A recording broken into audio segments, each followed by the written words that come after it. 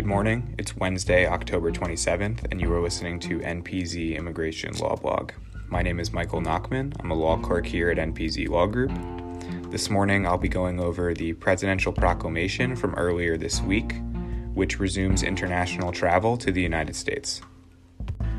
On Monday, October 25th, President Biden gave a proclamation regarding international travel to the United States, which follows up on the existing restrictions that were placed due to the COVID-19 pandemic. This proclamation revises those restrictions and now allows international travel to the United States to resume, provided that air travelers are fully vaccinated. First, the existing limitations that are revoked include Proclamation 9984 from January 31st, 2020, Proclamation 9992 from February 29th, 2020, Proclamation 10143 from January 25th, 2021, and Proclamation 10199 from April 30th, 2021. Each of these suspended entry into the United States for those people who posed a significant risk of transmitting the COVID-19 virus. In addition to revoking the existing limitations on air travel to the United States, the proclamation set forth a requirement for full vaccination against COVID-19. Non-citizens who are not vaccinated against COVID-19 are suspended and limited from entering the country via air travel. It's important to note that visa issuance will not be affected because this requirement is for air travel only. In addition, non-citizens who are not fully vaccinated against COVID-19 can still enter the United States via air travel if they have any of the following visa categories: A1, A2, C2, C3, E1, G1, G2, G3, G4, NATO 1 through NATO 4, and NATO 6. It is important to note that those who fall under those categories must comply with appropriate CDC public health precautions for protection against COVID-19 risks, and in addition, persons entering the United States must agree to become fully vaccinated against COVID-19 within 60 days of arriving in the country. Persons will also need to provide proof of relevant arrangements to get vaccinated.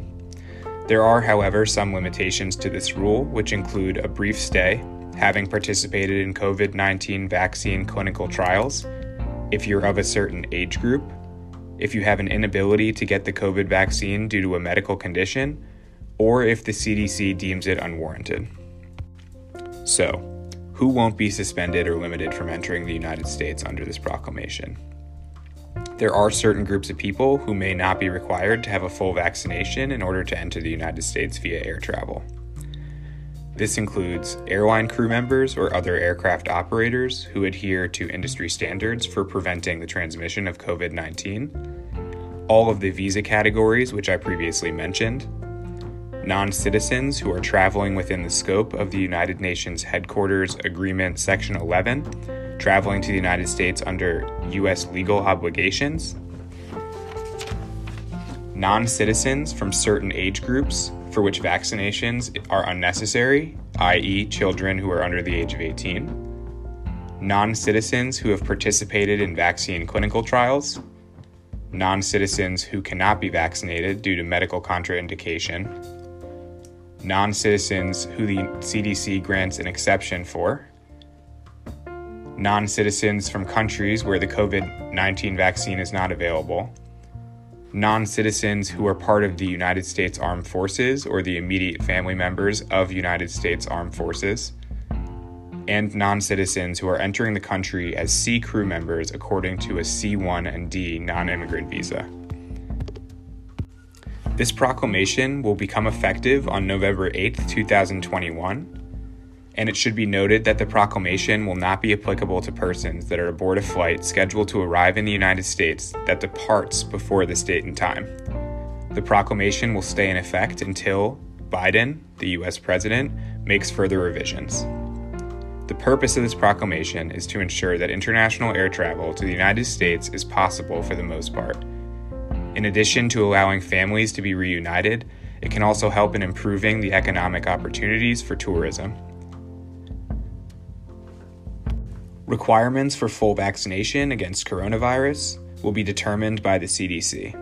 The CDC has mentioned that it accepts those vaccines against the virus that United States regulators deemed acceptable or that which the World Health Organization deems acceptable. Mixed doses of the vaccine are also considered acceptable. If you have any questions or want to access additional information about United States or Canadian immigration and nationality laws, please feel free to get in touch with immigration and nationality lawyers here at NPZ Law Group.